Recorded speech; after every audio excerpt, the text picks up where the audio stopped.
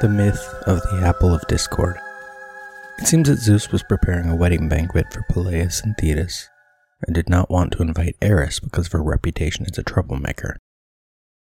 This made Eris angry, and so she fashioned an apple of pure gold, and inscribed upon it Callisti, to the prettiest one.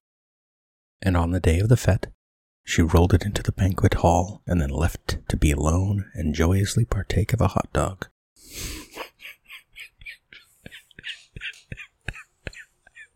Sorry, I didn't expect the hot dog.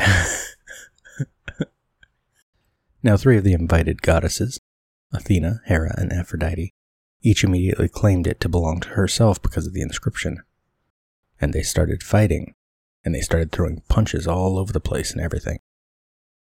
Finally, Zeus calmed things down and declared that an arbitrator must be selected, which was a reasonable suggestion, and all agreed. He sent them to a shepherd of Troy, whose name was Paris because his mother had had a lot of gall and had married a Frenchman. But each of the sneaky goddesses tried to outwit the others by going early and offering a bribe to Paris. Athena offered him heroic war victories, Hera offered him great wealth, and Aphrodite offered him the most beautiful woman on earth.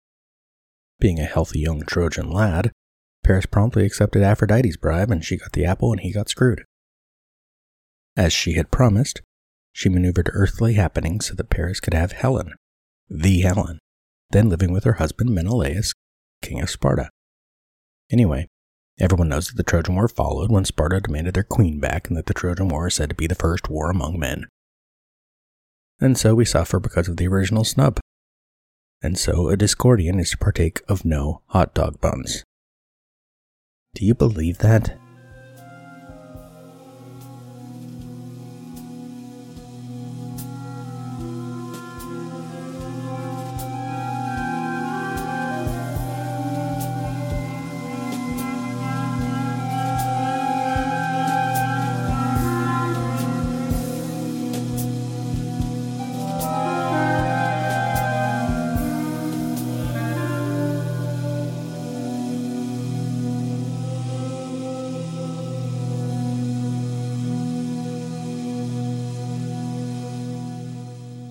The owls may not be what they seem, but they still serve an imperative function. They remind us to look into the darkness.